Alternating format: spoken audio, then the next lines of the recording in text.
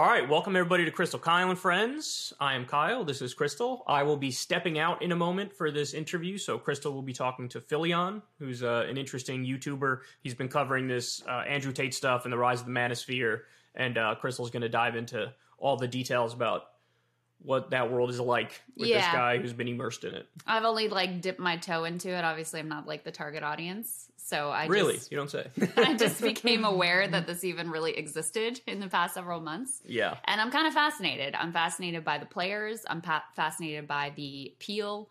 I'm fascinated by the sex trafficking?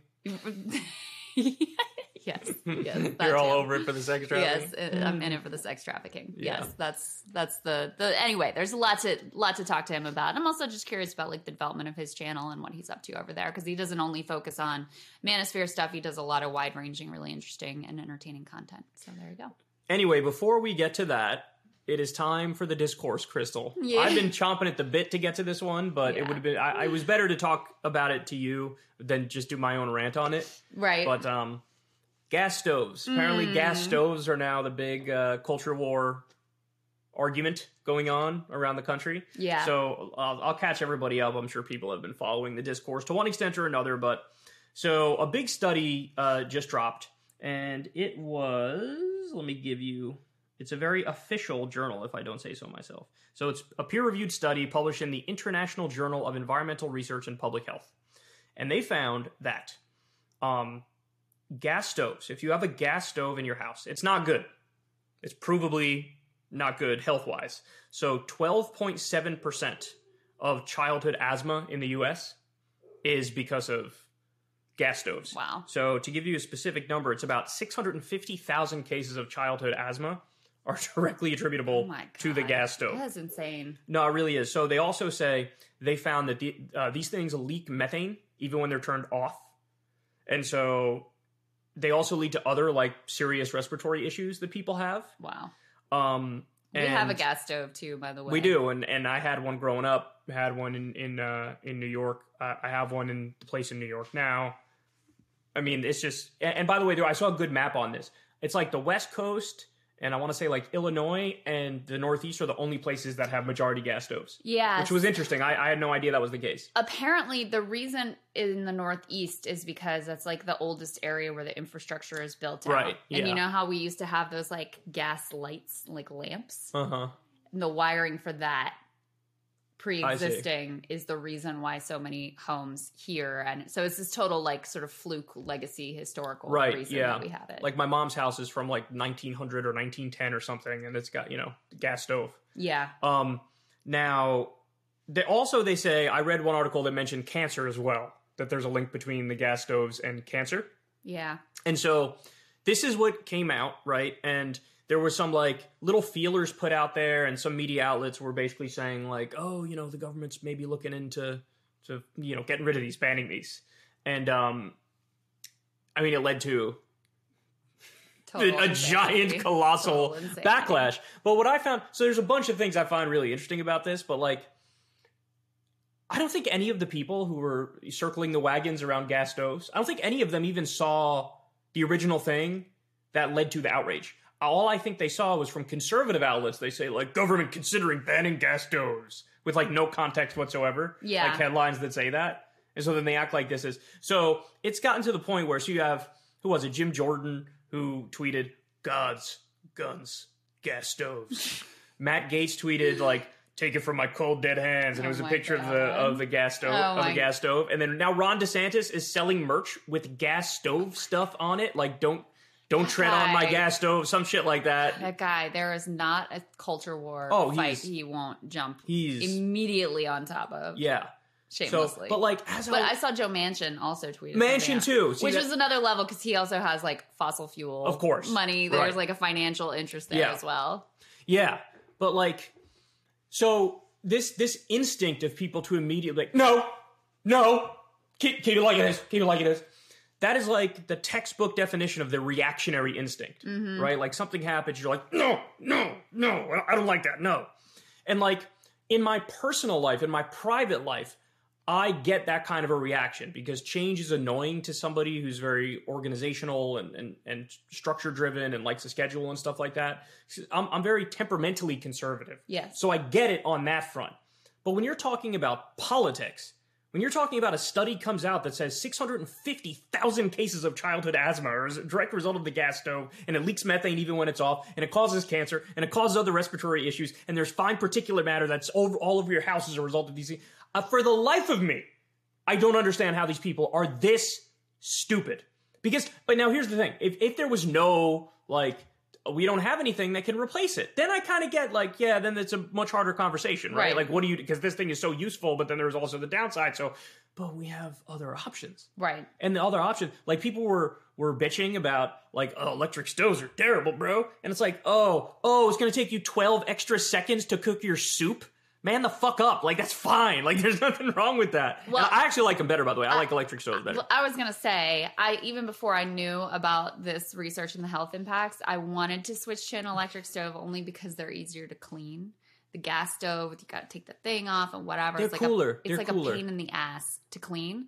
And so that was my wish and desire. So in my mind, they were already superior. So I didn't have an deep emotional attachment to my gas stove. Apparently, like, some chefs will claim that gas stoves cook better or whatever. Like, people are really super into cooking. I don't know anything about that. But what I can tell you is that, you know, there's this radical libertarian notion that the government shouldn't like be involved in regulating anything. The free market will basically sort it out if your stove is giving you cancer and asthma, etc. That's obviously ludicrous. It's not even a belief most people hold. And when you look at other examples like regulating lead paint or regulating asbestos, it becomes really clear that the government has always played this central role in helping to, you know, whether products are safe and whether they belong in your home and what we can do to keep children safe in particular because they're the most like vulnerable and innocent among us. So to just knee jerk be like, absolutely not, before you even consider the benefit and what it would mean. I don't think any of these people even know, Crystal. I don't think any of them saw the study. I don't think any of them know the numbers. I don't think to your point, yeah, if it came out today that we just learned asbestos is bad, we're not going to use asbestos anymore, that would become a culture war issue, and every idiot on the right would be like, you'll pry the asbestos from my cold dead hands. Exactly. Or unleaded gasoline. Remember, there was some massive study that came out in like the 70s or the 80s that found that there is a direct correlation between the amount of lead in the air as a result of using the leaded gasoline and the crime rate. It messes with your whole all the systems in your body and makes people have a shorter fuse and flip out more and go to anger quicker. And they were able to prove this. And then they got the leaded gasoline out of here. And then, the crime rate went back down. And so, you look at that and you're like, if this happened today, this same clown car, Matt Gaetz, Jim Jordan, Ron DeSantis, all the conservative commentators, they would be like leading the charge, like, we love asbestos. We could be selling shirts that say asbestos or leaded gasoline on it. And it's like... And they'd act like they had some deep, long-standing emotional attachment to whatever it is. It's the classic reactionary instinct. Yes. You want to change something, even if it's a little bit, and there's a perfectly fine replacement? I'm not okay with that. I'm not okay with that. It's actually, in a funny way, bear with me on this, it strikes me as like, it's a reverse Karen move. You know what I'm saying? Like, you know, the Karen thing people say, like, the uptight liberal lady, like, you are the Karens of the right. Yeah. It's also a very radical anti-government notion. It ties in with, you know, now that the Republicans are back in control in the House. I mean, they've not just gone full back to Tea Party, but it's like Tea Party on steroids. And you have some lady who's new in Congress saying, like, taxation is theft and just totally radical anti-government fringe ideology that is completely in vogue within the hardest right faction of the Republican Party, with most of the Republican Party, frankly. And this like fits right in with that too, where it's like government doesn't belong even on something that has a really clear, measurable safety impact on thousands of children. Even there, we think the government should just be hands off and let people do whatever. So let me ask you a question. One of the things I tweeted the other day watching this all fall out is, even if a study came out that said 97% of all cancers are because of gas stoves being in your house, I still think they would react the exact same way. I agree. Because they would just discount the study. They'd say it was fake. They'd say they don't believe it. They have a gas stove and they didn't get cancer. Some anecdote about like, my cousin has an electric stove and that actually gave her cancer or whatever. Like there would be a whole conservative outrage machine and denial machine that would kick into gear. And yeah. Now, meanwhile, I think they would be like dramatically at odds with most American people, but it's like the hardest, most committed fringe of the party that drives most of the politics on that side. So yeah. I never understood. There are some people who are committed to tradition for tradition's sake. Like, tradition is good by its nature. Yeah. And it's like, there was a time when, you know, back in ancient societies where it'd be like child sacrifice was the tradition.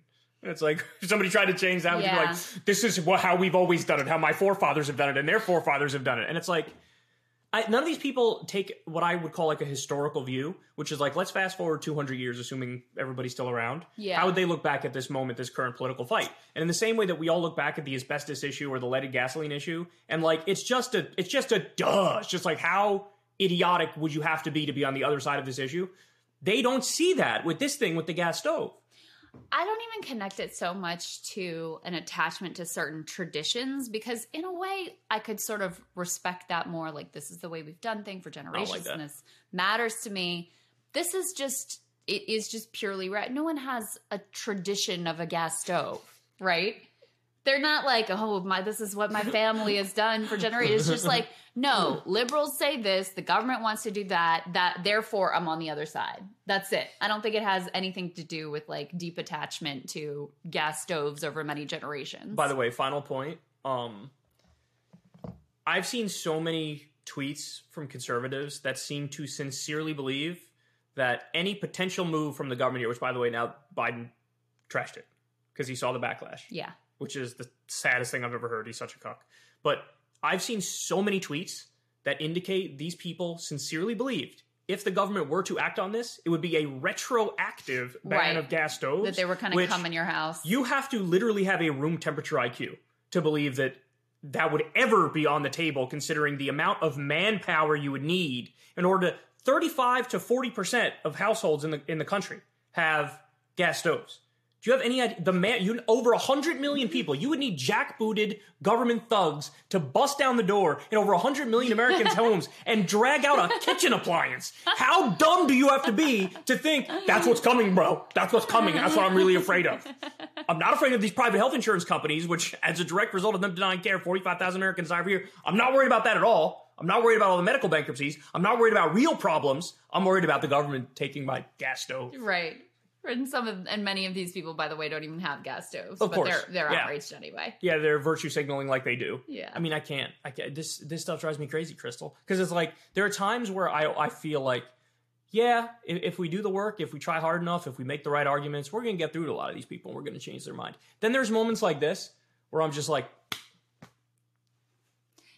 what am I supposed to do? Right. How am I supposed to work with you? If you think the government's going to do a retroactive gas stove ban and take over 100 million gas stoves out of your house, like, I can't. That drives me crazy. Just remember, it's a very online conversation, and there were lots of normies out there in the world who, number one, were just even oblivious to the fact that this conversation was going on, or number two, were like, well, has huge impact on asthma? That seems like a reasonable approach. And it's more than that. That's not even like, it's more than just that too, with the cancer and the fine particulate matter and the other respiratory illnesses. Like, it's leaking poison all day. By the way, I'm so unsurprised by the study too, because I've always said there's going to come a day where the microwave study comes out and it's like, anybody who's ever used a microwave once is dead. Yeah. Like, you're all going to die. You got 7 minutes left. I'm going to be like, well, I kind of knew it. You're using, like, I don't even know how it's like magic. It's voodoo. It's like, let's use radiation in order to make your food up. It's done in 17 seconds. There's nothing weird about that. Don't worry about it. It's fine. It's fine. Yeah. And then when that study comes out, I will immediately do a flip-flop and be like, from my cold, dead hands, bro. Like, I'm willing to take the risk. All right. Shall we hear some more about Mr. Santos, my favorite, if that is indeed his name, my favorite member of Congress? By the way, I don't think it's his name. Yeah, that's what you were saying. Yeah, I covered missed the this story, report, which I'm shocked because I've been carefully following the George Santos saga. So update me on that piece. So Patriot Takes, which is like a Democratic Oppo research group, and you know that they're not actually affiliated with the Democratic Party because they're decent at what they do. So they have no connection whatsoever to the actual Democratic Party establishment. Okay. But they've been digging through all the whatever archives of George Santos stuff is out there, and he gave a speech at some Republican group event, and the guy who's introducing him said, "George Santos, I knew you as like Anthony DeValder. I didn't know you as George Santos, but I guess George Santos," and he calls him up. So at the very least, it could be that George Santos is his real name and DeValder was the alias, or it could be the other, or it could be he's used 7, 8, 9 names throughout his life. We don't know. I did see something about this a while back where it was like he used to go by DeValder, which was like his mother's maiden name or something like that. Yeah, but George is like the middle name or the first. Yeah. How do we know that's not made up either? You know what I'm saying? I mean, this is a guy who committed check fraud in Brazil. Like, he lies about everything. Well, and whether or not that's the genesis of the George Santos name and it really has some bearing in like his actual legal name, the fact of a person who like is just totally changed their name around. This is my name. Yeah. That's for insane. This particular role, I've decided I'm going to be George Santos is indicative of some larger problems for him. Yeah, well, anyway, we have the best lie or biggest lie yet because it's actually tangibly related to politics and the law. So the biggest question for me with him has always been, where did this money come from? Because he put $700,000 supposedly of his own money into his congressional campaign. And this is a man that very shortly prior to the congressional campaign was like getting, kicked out of his apartments for non-payment and reporting relatively low earnings. And he was never able, when people have asked him about his business, to explain really what it does, to point to any real clients. So this like, oh, suddenly you're a wealthy man and you're able to just plop $700K into your own campaign always seemed to me like the biggest question mark. And it appears the authorities are investigating these question marks as well. So we have some new clues as to where this money might have come from. This is from a guy named Tristan Snell, who is at mainstreet.law. And he's commentator, MSNBC, CNN. And he also is, he's basing this off of a Washington Post report and sort of putting some pieces together here. So he says, looks like George Santos's $700,000 donation to his own campaign may have been laundered money from a Ponzi scheme called Harbor City Capital, defrauded investors, selling them fake stocks totaling over $17 million. New reporting from the Washington Post reveals that Santos received payment from Harbor City as late as April 2021. On April 20th, 2021, the SEC filed a complaint against Harbor City accusing it of fraud. On May 11th, 2021, so just 1 month later, Santos formed the DeValder organization. That's where he says he was getting the money from. When Santos then ran for Congress in 2022, he claimed the DeValder organization was his family's firm with over $80 million in assets under management. There is no proof of any kind that the DeValder org ever did any legitimate business. Santos claimed DeValder org paid him a $750,000 annual salary in 2021 and 2022. He then contributed $700,000 to his own campaign. He never mentioned Harbor City in any of his mandatory federal disclosure forms. The investigations into Santos will reveal the truth, but it very much appears that Santos took ill-gotten gains from the defrauded investors of Harbor City, parked them in DeValder, and then used them for his campaign. He is not in a good position, let's just say. So basically the allegation is he was somehow tied in with this just outright fraud that was being committed, this sort of Ponzi scheme where they're selling fake stocks. Fake bonds. This guy says stocks. I thought he corrected himself and said, no, it's not stocks. It's whatever. It doesn't matter. Selling fake something. Fake something. Here it says stocks. No, and then he goes on within the next two tweets. He says, at the bottom. He corrects and said, correction, they were fake bonds. Rather than stocks. There you go. Anyway, okay. And promissory notes. Fake bonds or promissory notes. Rather than stocks, but they were fake. They promised security and high returns, invested in profit-making lead generation businesses, but in actuality, the money was pocketed or sent to other investors Ponzi style. So anyway, involved in this fraud scheme, takes the money from it, puts it into this new business organization, DeValder, and then sort of launders the money through DeValder and pays himself out and then uses that money in his own campaign. That's what this guy is putting together, may have happened, and may be an explanation for where this cash ultimately came from. Yeah, I think he's going to jail. I think he'll be in jail eventually. I think so, There's too much stuff. I mean, the Brazilian authorities opened up a new investigation into him. They couldn't find him previously, which is why they weren't pursuing him before, but I read one article said he committed $700 worth of tax fraud. Another article said up to $1,200 worth of tax fraud with Brazil. There's multiple issues with this. There's the issue of the fraud up front, like the Ponzi scheme up front. That's a crime in and of itself. Then there's the secondary issue of just putting all that money into your campaign, which is illegal the way that he did it, which would be a totally separate charge. And the other fact of the matter is, just like with like all his pathological lies to this point, there's definitely more not uncovered yet crimes that he's committed. This guy it's a life of crime, and it's a life of lies. Yeah. And so you can only get away for so long. And all these New York Republicans are now calling for him to step down because New York is generally more of a blue state, but the Republicans did well in the last election. But this guy is just flat out super embarrassing to all the New York Republicans. So, and they're able to stand up and say, like, I'm not associated with this guy. This guy should step down. That is putting some degree of pressure on the Republicans in D.C. But as you know, McCarthy made a deal with the devil here. And, you know, you vote for me, I'm going to look the other way. All the stuff that happened, water under the bridge, dog. You're good.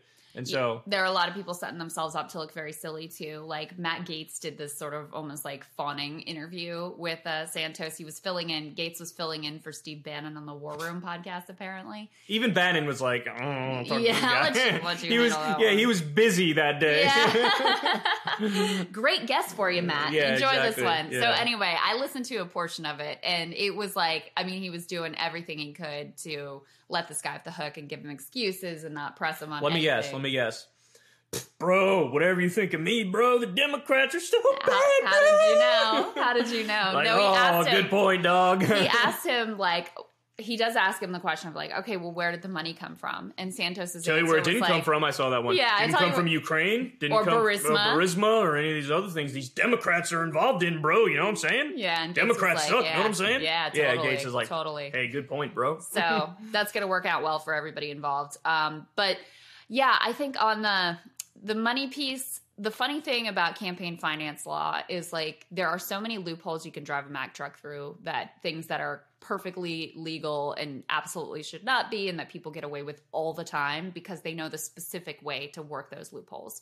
But if you do it in the wrong way, they will throw the book at you. That's exactly right. There are a million landmines that you can step on, and he appears to have stepped on several of them, one of them being probably straw donors. Like this, right. I mean, you can't take money from other people and pretend it's, it's your own money and put it into your campaign account. That's one thing that may have happened. It may have been outright fraud. There's all kinds of areas where he probably big time fucked up here, and you can get serious prison time if you break these laws. And this gives the campaign finance system like the veneer of respectability too. Mm-hmm. It's sort of like how when they went after Bernie Madoff, or now they're going after SBF of FTX. It's like, see, like, the system's working. We're going after the bad apples. You know what I'm saying? And It's a similar deal here, where it's like, and that's why, like, the wealthy and connected, usually they exploit these loopholes in a way that is legal, even though it's unethical and immoral. But you need the army of, like, experts and attorneys to tell you how to navigate all this stuff. And if you have some upstart who comes out of nowhere who does it, they don't follow the right procedures, and then they can put their head on a platter and be like, see, it's a good system, and we just took out the bad apples, so don't even complain about the system. That's very well said. Yeah. Very good point. All right, let's go ahead and get to my interview with Philion. We're going to talk about the Manosphere and also about his channel and what he's up to. Let's get to it. Philion, great to meet you. Welcome. Thank you. Nice to meet you as well. Yeah. So first off, for people who aren't familiar with you or your channel, just give us a little bit of backstory. How long have you had your channel? What's kind of your goal over there? What sort of content do you create? Right. So I've been on YouTube for about 6 years now. I started when I was a freshman in college, and it was just something I was doing on the side. And I started in the fitness scene. I was into like powerlifting, bodybuilding, stuff like that. If you look at my channel now, it's a lot different than what you see. Part of it is because I've just grown as a person, my interests changed and stuff like that, but I've always been interested in, economic scams, financial gurus, any deep, dark rabbit hole I just invest myself into, and I just can't get enough of it. So alpha males, internet culture, it's all right up my alley. So did you stumble on a lot of that stuff through your interest in like fitness and bodybuilding? Because there's definitely an overlap between the alpha male world and that world. For sure. Very early on, I realized that there's like a ceiling on the fitness industry in terms of if I was going to be doing YouTube as a career, there's only so many people in that market, and there's only so much I could talk about.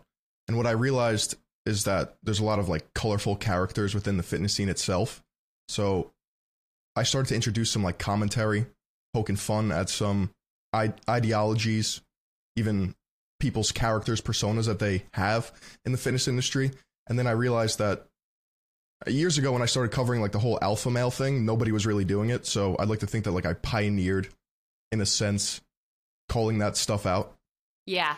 So you sort of never really fell for it? You always saw it as like somewhat ridiculous, or did it appeal to you at first and then you started to feel like it was a bit of a caricature?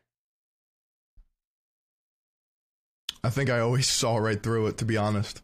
Really? I've had positive, normal people in my life, and it's just none of it has ever appealed to me.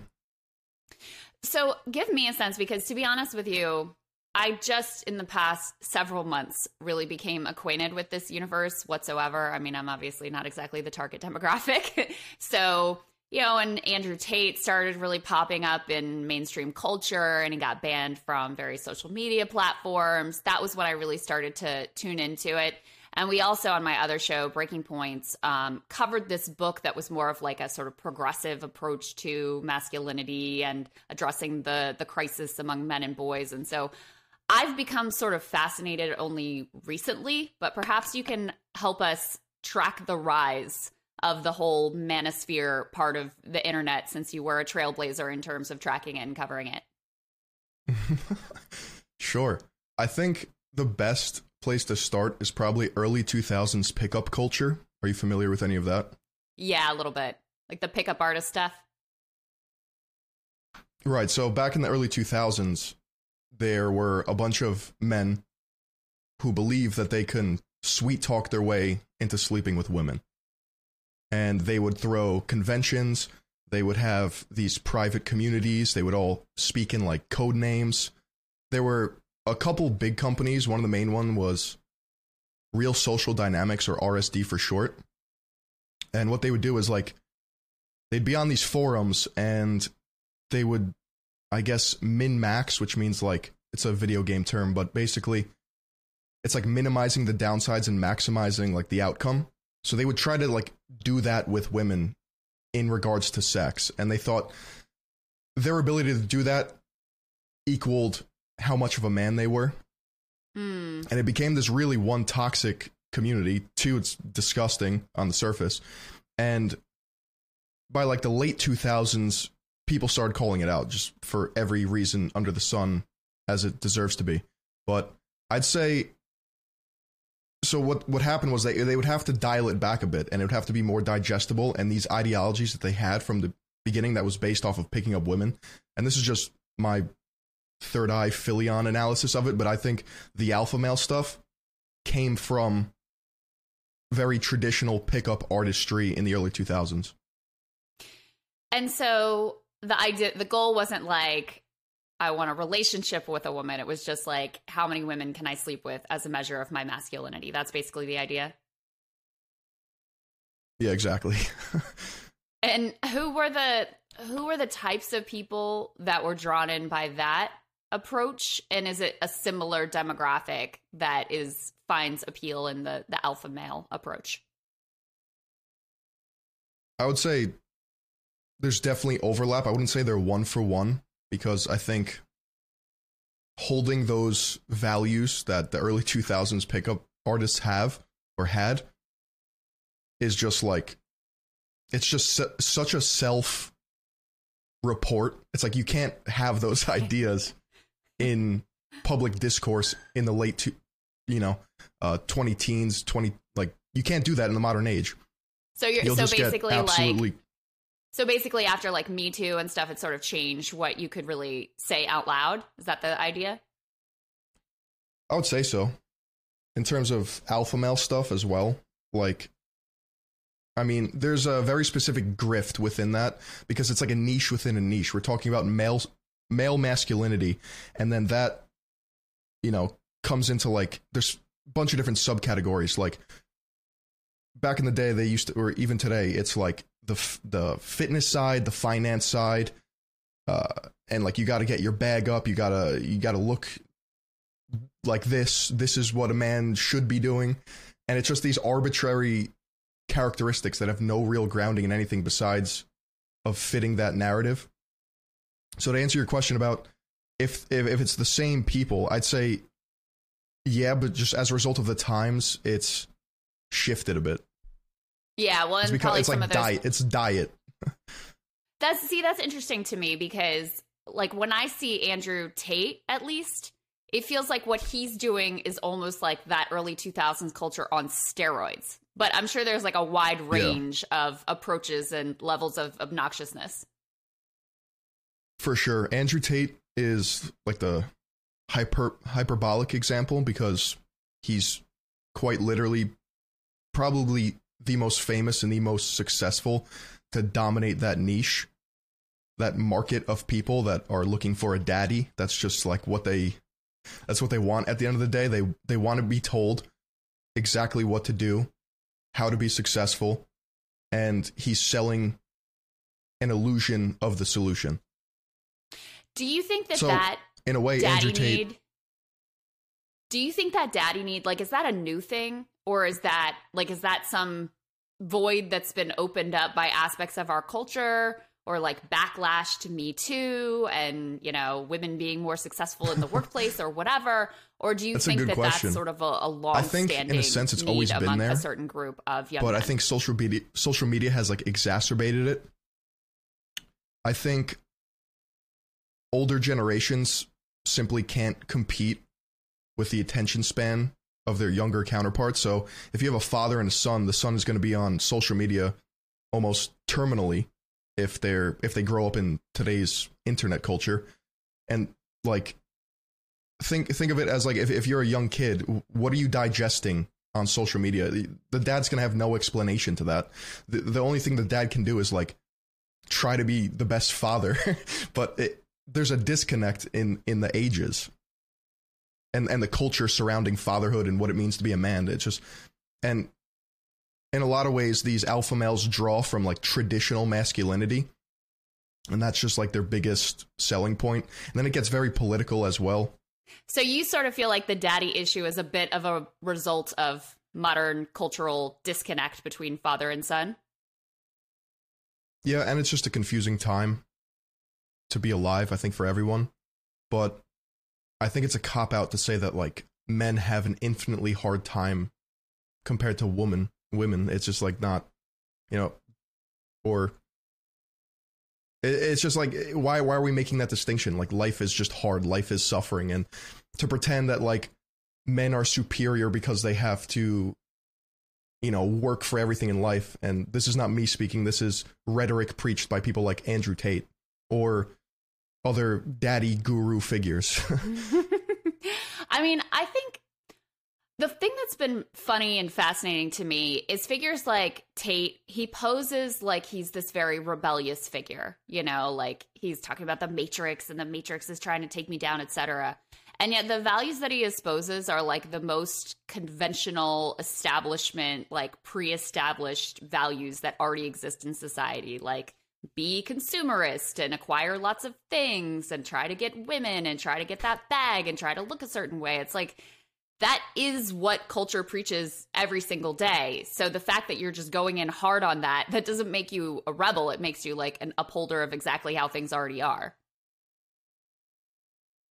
Yeah, if you analyze Andrew Tate long enough, you can realize that he just lives in this blurred amalgamation of hypocrisy. One really blatant one that is rather recent is he converted to Islam, and he also brags about owning casinos and having a cam girl business. I've spoken to people who are Muslim, and they're just like, that disconnect, like that's a joke. That's just a very surface level. Yeah, I watched a video that you did maybe like a year ago where you were reacting to one of Tate's videos, and he was like in his backyard by his pool with like his name in the background or something like that. And he was talking about, first of all, he's making up all these imaginary scenarios and conversations that he was having with women that clearly never actually happened. But also he was talking about basically how he would control these women and not let them leave and effectively hold them against their will. And you made a comment like, that's not okay or that's illegal. So did you, like, were you surprised to see him arrested by authorities? What else has he said on camera that would lead you to believe potentially he's involved in an illegal sex trafficking ring? What have you thought about recent events? Well, there was a part of me, so I made that video well over a year ago, and it was before his new social media crusade, where it was a very dedicated approach to being like, I will take over the internet, because Tate has been around for years, like literally 5 to 6 years, and he's only cranked it up a notch in the past 12 months. So I just wanted to make that distinction, because there have been creators that have covered him. I like to think I was one of the first, but then I came to realize that people have been making memes or commentary videos about Tate for going back at least 5 years, because he's always been an online course seller. He's always been trying to be this elusive entrepreneur on the internet, this digital millionaire.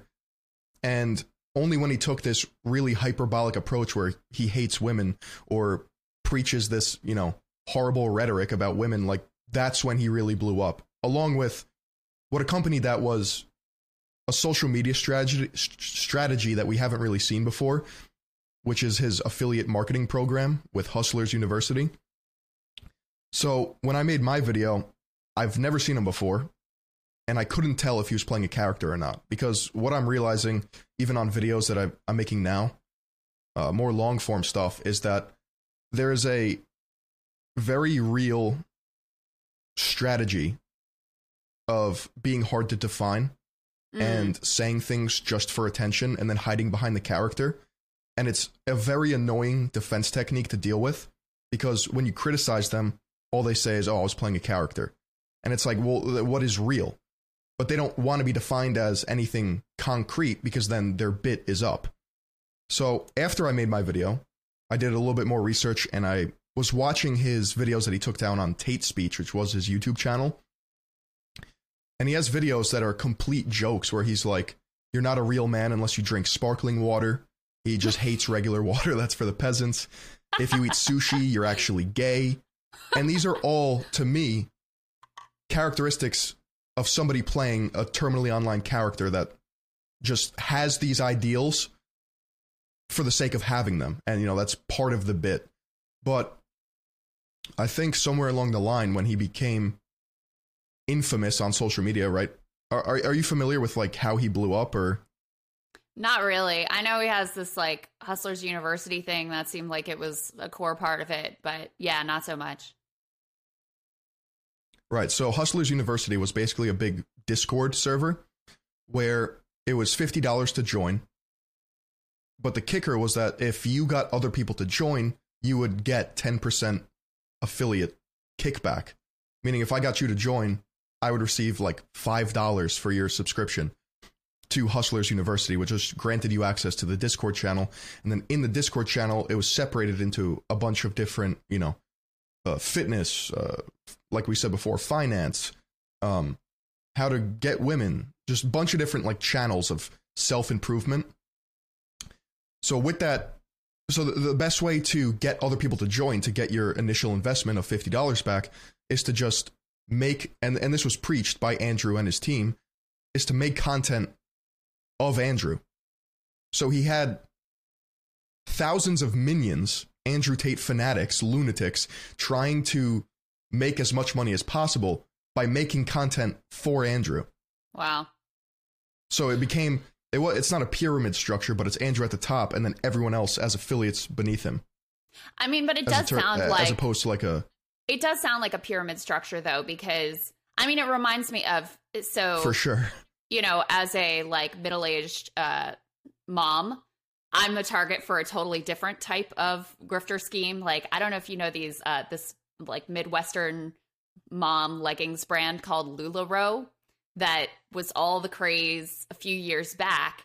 And it's the same thing. It's like, first people actually liked and wanted these leggings, but then the quality, I mean, the leggings in my opinion were always ugly as hell, but first they actually had an audience that liked these leggings, but then the real way that you made money on it was to recruit other people under you. I mean, that's the way it is with Amway. That's what it is with all of these schemes. And so, you know, the product became secondary to just like pretending like you loved the product and convincing your friends and family that they needed to get in on this great deal. It sounds exactly like that to me. It also, frankly, it sounds a lot like crypto too, and the kind of culture over there where if you say anything negative about whatever coin it is that you're hyping, then you're accused of FUD, fear, uncertainty, or doubt, because it's the same deal. These things only have any value if you can persuade other people that they have value and that they're going to continue to rise in value. Otherwise, they're literally, I mean, it's literally nothing. It's monopoly money. So to me, it has a lot of similar dynamics. And I think there's probably overlap between the type of people who find what Tate is selling is appealing. Yeah, talk more about that. Right. So let me get back to your original question because I didn't really answer it. There's a Twitter user named Crabman. I think he was taken down in the past, but that's the handle he has now. And he has documented every single thing that is questionable or gross or illegal that Andrew Tate has done. And I think he does a very good job of documenting just the sheer facts. So I wasn't really surprised that he was arrested. But the problem I have is that in my head, for a little bit, I thought he was playing a full-on character because I surround myself with, or I don't surround myself with, but the nature of my work requires me to investigate heavily into like online figures. And to me, the easiest explanation was this guy's just playing a character and it's a grift and he wants to make as much money as possible. And he recognizes that the easiest way to do that is to say extremely inflammatory stuff. Like, I don't know what he's like as an actual person, but the problem we run into is like, is there separation between an actual person and their online persona? And a lot of what I'm realizing, internet people, like true people that believe in the internet, they don't want there to be like they want a strict distinction. They want to be able to turn off the internet and just like live their life, and then whatever they do online, it's like a free market. So when it comes to Andrew Tate, it's like, I think it's Icarus in the sense that like he flew way too close to the sun. You can't be saying that you're actually human trafficking women and expecting not to like raise eyebrows. Like obviously they're going to look into you. And the stuff he said regarding like taking their passports, not leaving their compound, like that's all human trafficking if those claims are true. But yeah. Yeah, I've been thinking about that piece. I wouldn't act surprised. I've been thinking about that piece as well, because it's like, on a certain level, does it matter whether you're playing a character or not if people believe what you're saying and it's having this impact on people? Like, they don't view it as, oh, he's just playing a part like an actor in a show. Right. It's so annoying to observe. You can't even begin to like break it down, because once they admit that it's a character, or if anything is, exaggerated, then the entire thing crumbles. Now, I don't think Andrew Tate is 100% a character. I think he very clearly has these ideologies that he follows, but I think he definitely turns it up a notch because he's very aware of the types of people that he's talking to. I think he straight up has an analytics team, and he knows exactly what to say to bring in fringe people from every single corner of internet culture. Yeah, I guess I was sort of inclined to feel that way at first. And even when he was, arrested and the initial allegations came out, I was sort of like, well, maybe not. But when I saw all the videos of him basically explaining the way that he would control women and lure them in by pretending to be their boyfriend and pretending that they love them, and like the strategies that he employed. Yeah, the lover boy method. exactly. I was more persuaded that, oh, no, this is like real criminality. And then I don't know if did you see the text that came out just recently? I think Vice News got a hold of them, where a woman who had accused him of rape, she held on to these texts and voicemails where he was literally like, I liked raping you, and does it make me a bad person that the more you hated it, the more that I liked it? Yeah, it's just like inexcusable, disgusting, illegal, horrible shit. I mean, it's... Yeah. Yeah, it made me think that actually maybe the character almost undersold the level of monster that he really was. But like you said, I mean, with so many of these people, they're taking something and hyping it up for clicks and, you know, to feed their audience what their audience wants to hear. And, you know, it's all about that versus any sort of real ideology that it can be kind of hard to say. The main thing that I'm confused about is like, why would you say all this stuff if your goal was to become the biggest person on the internet? It makes no sense to me. Like, you're going to get taken down.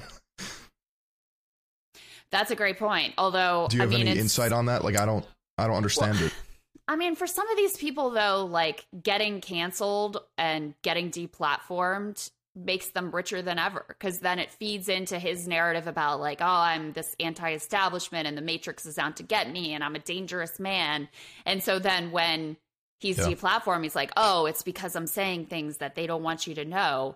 So it certainly made him more famous. A lot of like sort of normie people who'd never heard of him before know who he is now that had no idea just a couple of months ago. So I think they don't see getting deplatformed and kicked off of various internet platforms as altogether bad. Yeah, that's a good point. But in terms of like going to jail, why would he self-report himself like that? Do you think he had a god complex? Do you think he was untouchable? Do you think he really thought that he could buy out the Romanian government?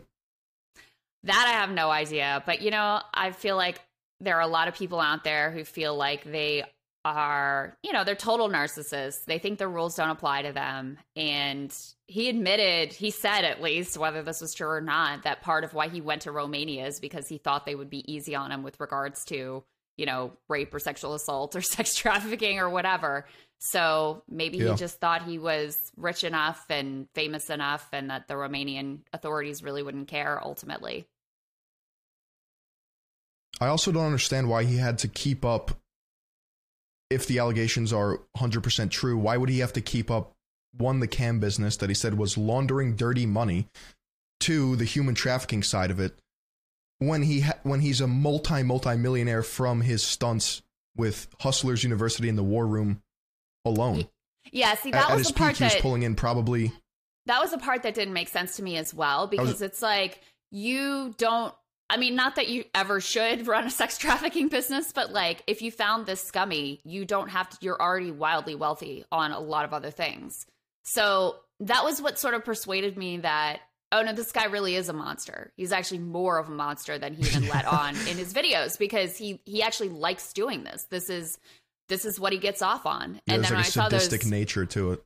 Exactly. When I saw those text messages that were like, the more you hated it, the more I liked it. It was like, there you go. This guy's actually like, he's actually a monster. And, you know, so the persona, it was like the whole thing was hiding in plain sight. People thought it was a character, but if anything, it was like dialed back from the reality. That's my assessment today. But I mean, it's impossible to really know. It's just all conjecture. Yeah, it's a wild story. Yes. And indeed. he's just like, he is, I mean, if you listen to him speak on podcasts, he completely shits on other alpha male gurus in the space. Like he kind of positions himself as like the apex, and everyone else is like a joke. He's top G, right? Yeah, he's just the top G. Talk about some of the other characters who are Andrew Tate adjacent. Number one's his brother, Tristan. Do you know much about him, or? Just that he also got arrested. Okay. So one of the grossest things, I think, and it makes me, just like you said, like, it very well could be just monsters hiding in plain sight.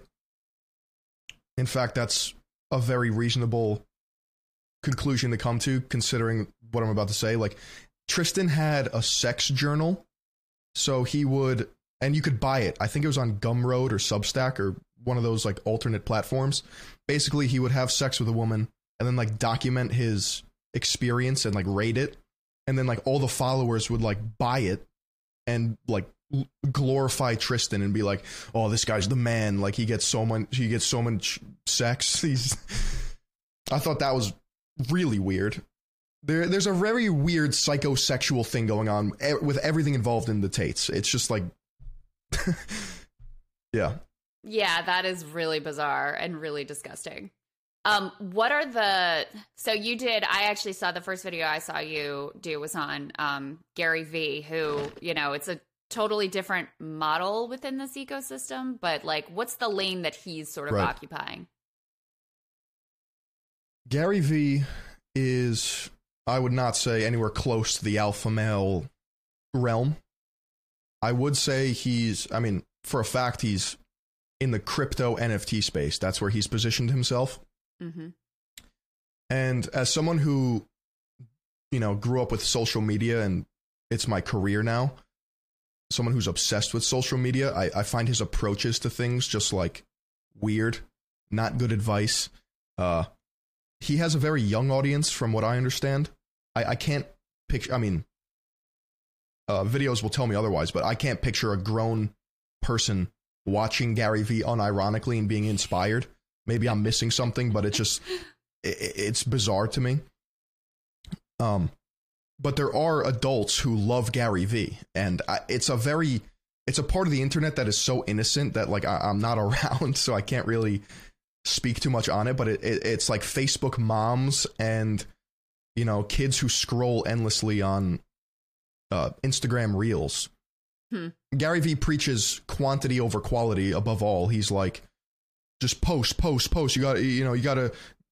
Like, the guy has millions of posts, like, and he doesn't say anything. He says so much without any actual. There's no substance. So to me, it's a weird person to analyze. I don't agree with a lot of his crypto stuff.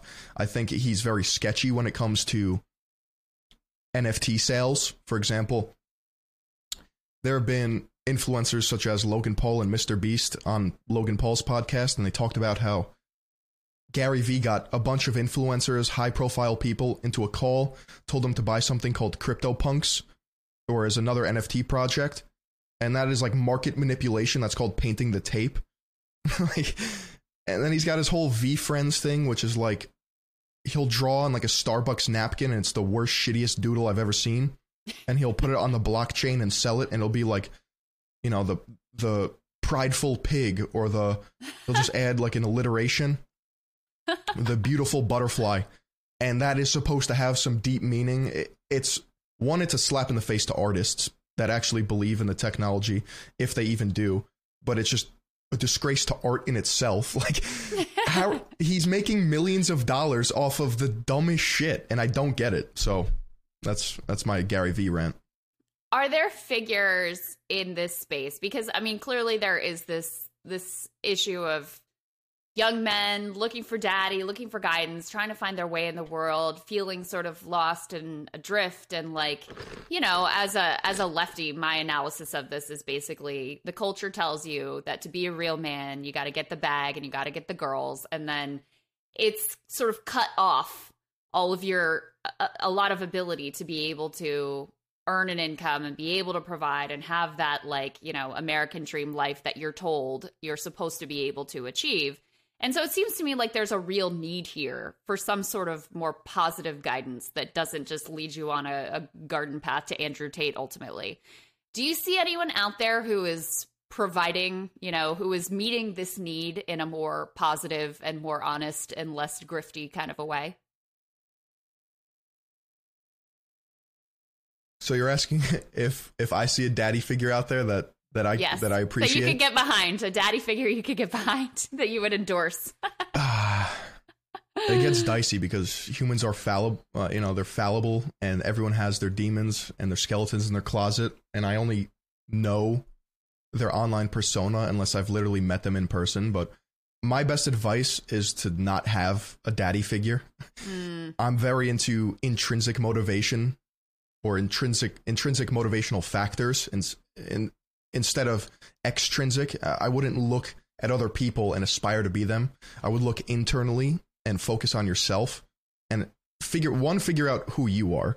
2, I think a lot of men don't go to therapy. They'll literally start a podcast before they do that. They don't have a solid social circle, whether it's a lot of weak connections or no friends. Like, lonely men are a thing. There is a reason why incels exist. So I think self-development in itself is paramount. That should be the goal for a lot of people, but it should be self-evident in a lot of ways, and it's not for a lot of people, and that's what gets exploited. Because if it's taught properly, if you grow up in a loving, comforting environment that is quote unquote healthy, you kind of develop in that way. You're a product of your environment, but a lot of people don't have that environment. So to pick one person that I would look up to, I would say that's a flawed question. So I don't see anyone that I would call my daddy. I think that's a great answer. What do you think that a better image of masculinity would be? That's not the just how much money what's in your bank account and who's in your bed. Right. I hate that definition of masculinity. It's just so, I don't know, reductionist. I'm not impressed by who you sleep with or how much money you have. I think their entire value systems are just off. You have to be, 1, a kind, good person. I think that's just that's baseline. 2, I think you shouldn't have these strict guidelines of what it means to be a man. I think you should develop as a person and follow your interests and passions. I think although masculinity in the current sphere it's based off of traditionalism in a sense, where the man provides, the man was always strong, the man takes care of his wife, and yeah, that may have worked in the past, but we don't live in the past anymore. I think a lot of men fall victim to these strict masculine character traits that just don't mean anything. If you see a guy painting his nails, he's automatically gay. Meanwhile, for example, I've painted my nails before and I've experimented with it in my videos because I wanted to see what my audience thought of it. So I painted them black, and immediately I've had people in the comments just write me off because I painted my nails. And it's just those small things that actually mean nothing and don't impact people's life, they hyperfixate on because they have these strict things in their brain that they think can't happen. Yeah, sorry, I spiraled a little bit, but it's just I think it's a great point, though. It's frustrating. Yeah, and so you're basically saying that the whole idea of having a certain set of qualities that's these are the things you should aspire to be a man, you think that whole idea and concept is sort of silly or a fool's errand or ultimately archaic. That's a good word. Yeah. But there are some values that I can appreciate that are rooted in traditional masculinity. I think you should be a strong person, physically, mentally, spiritually. I think you should be there for your wife, but these are not, that should just be the status quo. That doesn't make you a manly man. That just should be you, if that makes sense. And do you think that those qualities to aspire to are different if you're a man versus if you're a woman? Or do you think they're sort of universal? I think they're rather universal. Yeah. What do Last you thing think? I want to, yeah, I agree. I agree with you. And I think some of it is universal. Like there are just good qualities that make you a good human being beyond, your sex or gender. And then some of it is also like your own personal strengths or interest or what is going to lead to a level of contentment, confidence, and fulfillment within your own life.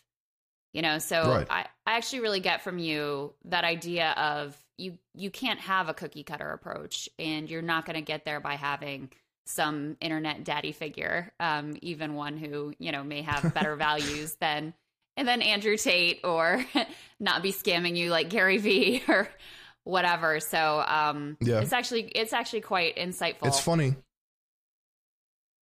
It's funny that like when people actually go outside and touch grass, they realize that everything online is like not real or applicable. I actually Like people operate and think completely different than yes what they do on and say online. I actually just was looking at a study of which professions make people the happiest, and which places we report being the happiest in, and also what activities we report being the happiest doing. And so the occupations, the happiest people were lumberjacks and farmers. So it was like being outside in nature, working with your body, producing some tangible result. And you want to take a guess who the most miserable people were? Inside office work, you nailed it. Computer screen. Yes, no you sunlight. nailed it. And specifically, it was the most miserable people were lawyers and bankers, because it's like not only are you inside staring at a screen doing like tedious, boring work, intangible work, but oftentimes it's probably also immoral. So like if you're on Wall Street, or if you're a certain type of lawyer, There's that side to it. Yeah, so I thought that was interesting. It was very similar to people reported being the happiest when they were either at their church or place of worship, outside, or at someone else's house, which I thought was really fascinating as well. And the activities went right along with it that they reported like being the happiest while they were doing. It was like going to church, doing some sort of physical activity, or caring for somebody either in their family or not in their family. So just like caring for another human being. So, I'm sure it's data, makes it's imperfect, total sense but to me. it speaks to these sort of deep human values, which are really kind of directly at odds with what the Andrew Tates of the world are selling, which is like, oh, the way to happiness is through, buying more things and having more luxury goods and basically treating other people like shit and caring only for yourself. Yeah, 100% agree. There's also other characters. I know you asked me like the alpha male thing, but like, are you familiar with Jay Waller? Not at all. So he's the red hair tall guy who's in Andrew Tate's circle as well. So it's Andrew Tate, Tristan Tate, Jay Waller, sartorial shooter, and then this other guy, I think his name is Sam. He wears a hat, and apparently he's a hypnotist. And then there's also Sterling Cooper, who's an adult male star. And they each have like their very stratified social media courses that they sell. And the interesting thing with Jay Waller, I would have to do more research on it, but I was sent an email about Jay Waller's mom. So this guy's like a 35-year-old grown-ass man, and his mom reached out to a bunch of people on the internet and was like, yeah, my son is just like, I don't agree with any of this. This is not who he is. He's a sweet young boy, and he's doing this as like a bit. And I just thought that was very interesting because she has interviews on YouTube talking about how her son is like a completely different person than what he portrays. And it gets interesting when you also look at, I mean, I know why they do it, but if you ever look at the way Andrew Tate and his clan talks, it's typical marketing copywriting with the spaces in between, the very succinct, short like clauses, and then there's usually like an inflammatory piece, and then it's like boom, sell. It's like it's just a marketing thing 24/7. I just thought that was interesting too. bring up, two analyze, and yeah. That is fascinating. Well, it speaks to your part about how much these people are just playing characters for cash versus actually believing what they say. Yeah. But then, like I said, the other question is, does it really matter whether it's a character or whether it's real if you've got people I don't, who really buy it? I don't think it does matter. Yeah. I think it's a cop-out, like I said before. If you're playing a character long enough, you just become the character, because if you're refusing to be defined by anything concrete, then, like, you live in this ephemeral, like, mystique that it's just, you can deflect any negativity and just, you know, like, enforce tribal warfare with your own community against other people. It's like when Andrew Tate said, you know, I got 3 lives. The first one is deplatforming me. The second one is throwing me in jail. Third is killing me.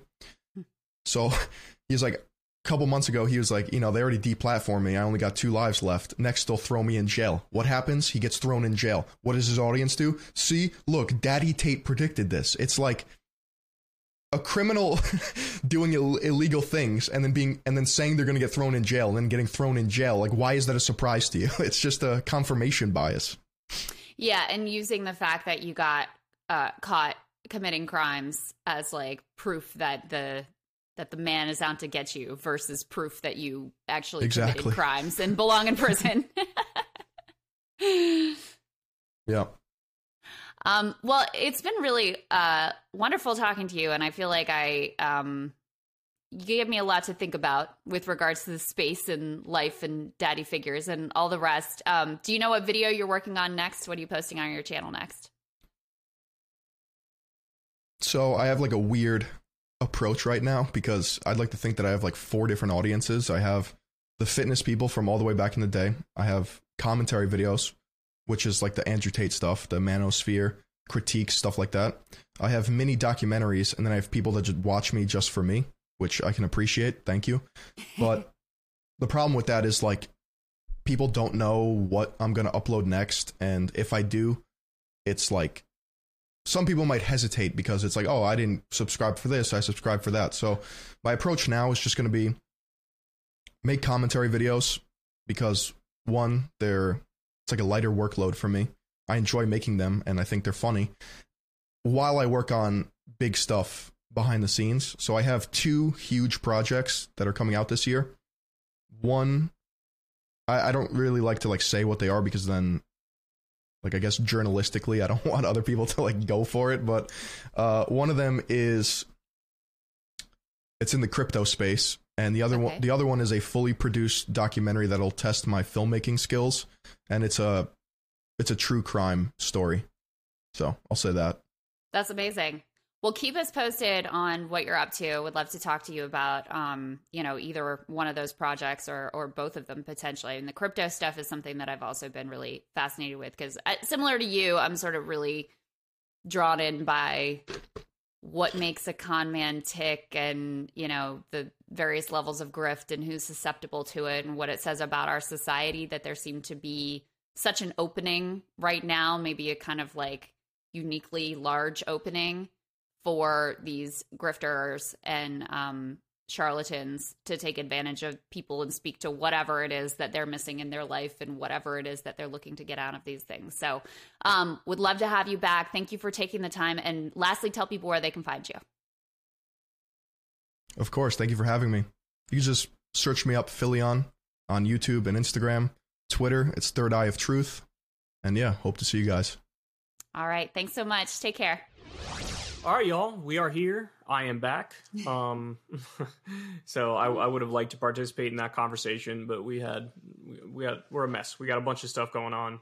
We didn't record this on the normal day that we recorded, and it was a logistical headache, so I couldn't really squeeze in. But anyway, I'm back now. So. Yeah. Well, you got to listen to the conversation. No, not really. I got to listen to your end of the conversation. Right. I didn't hear his end of the conversation, but I was able to pick up on certain things you guys were talking about. Yeah. So let me run by you something that he was saying, because I think you might have some thoughts on it. Mm-hmm. So I asked him basically, like, all right, well, are there better role models for young men in the YouTube ecosystem than, like, Andrew Tate or Gary Vee or whoever? And he was basically like, don't look for a daddy figure. like you have to figure this out kind of like internally, going after, even if it's a more positive or more, reasonable individual alternative, is going to lead you to not the greatest place, because ultimately then you're just slavishly following somebody else, even if they have a somewhat better ideology. What do you think of that? I don't think that's possible. I mean, I think people are people, and so they're naturally gonna search out, somebody who has some sort of behavior that is appealing to them for whatever reason, and then they're like a North Star, and you try to like measure yourself up in accordance with what they are. Some people are lucky to have that in like a father figure or like an uncle. Other people, are not as lucky, and so that's kind of, I think, why people end up searching out stuff on YouTube that scratches whatever particular itch they have. So, I mean, in an ideal world, what he's saying, I think, makes sense. In an ideal world, it's like, don't look to anybody in particular. You don't need a daddy figure. You could figure this out on your own. I just don't think that's feasible. Think about how malleable 7, 8, 9, 10, 11, 12, 13-year-olds are. Mm-hmm. And it's like, they're not going to piece things together by themselves. And so in the YouTube ecosystem, I tend to agree with them. There's not much in terms of like daddy figures or positive role models. I mean, I'm almost inclined to say anybody who's covering something, is passionate about something, and who's like very truthful and principled is somebody you can look up to. But sometimes it just gets difficult because those people might not talk about the particular life guidance things that a lot of these young people are looking for. You know what I mean? So like if you look at somebody like CoffeeZilla, he's doing great work on scams and whatnot. And, he's essentially a role model for a young kid. Look, this guy's got a cool job, and he talks about things that are important, and he's trying to help people and avert them from scams. And so like, I would almost give that advice, right? Like anybody doing anything that comes from a good place is productive and they're like a good person, go for it. You know what I mean? But, I mean, well, I honestly think in fictional characters, you might see more, or in like the sports world, you might see more of like, well, that's what a role model looks like. The archetype of the male role model would look like. Of course. I mean, I think, because somebody sent me this other dude this morning who they were like, maybe this is the positive alternative to Tate. And I was looking at it, and there was like nothing objectionable. It seemed very affirmative, and like you have to give boys the space to be the lamb, but the tools to be the lion. That was like kind of the messaging from him, which again, like that's fine. There's something though that I just have spidey senses go off anytime anyone is positioning themselves as like motivational speaker or life coach or whatever. Yeah. There's something sort of inherently potentially manipulative, scammy, whatever, about putting yourself into that role. So I think what you said makes a lot of sense about like, maybe don't look for that person who's holding themselves out as like, you should be like me. I've got this all figured out. I've got the life advice that's going to set you on the right path. And instead look at people who are doing things that you respect and admire, and see the way that they're doing them, the way that they're carrying themselves, the principles that they seem to bring to that. And maybe that's a better approach to this than looking for the person who's actively like, I'm going to fix you and your life up. Yeah. So just to give a couple examples, Jon Stewart would have been a good example. When I was growing up, like Jon Stewart's got this good show, and he's doing good work, and he's funny, and he's interesting, and he comes across as a very like honest, truthful, well-meaning man who sticks by his word. You know what I mean? In the sports world, LeBron James is a good example of somebody who's kind of, and you could, nowadays you could point to, well, he said some yikesy things on China or has like bad business relationships with them. But like in terms of how he leads the team, how he connects with the players, how he comes across, same thing. Tiger Woods, putting aside his affair with 917 women. Outside of that, I mean, this is a man, I looked up to him just because he was like the epitome of like the warrior with the spirit that never dies, who always fights on. And no one's going to be perfect. Yeah, of course. I mean, everyone is going to have a piece of the puzzle that you can look to. And it's not, you're never going to find, there is no perfect human being. Everybody has their flaws and failings and foibles and all the rest. So I think looking for pieces that you can take from different people that you respect and admire is probably a good direction. Again, even that I kind of disagree with, just because people can be dumb, especially young people. And so it's just like this innate thing of like, I need some sort of a, de facto daddy who I kind of look up to. And so for my generation, for myself and for many others, it was Tiger. And it's like, He never gives up. The guy's won golf tournaments with like a destroyed back on one leg. He won the U.S. Open in 2008. You know, he always persevered. He'd win by 12 strokes, 15 strokes. And it was just, that's something that you look at and it almost feels, it's almost like demigod-like. It's like not really human. And so that in turn makes you want to strive to do really great, do the best that you can, sort of overcome any obstacles and hurdles in your way, commit to something. And I mean, I think that's a good lesson, which is why I have my silly life philosophy, which I call passionism, which I talked a little bit about on the PBD podcast when I was talking to those guys. But yeah, I mean, I think from what I heard of the conversation, it was a good conversation that you had with him, the points that you were making and stuff.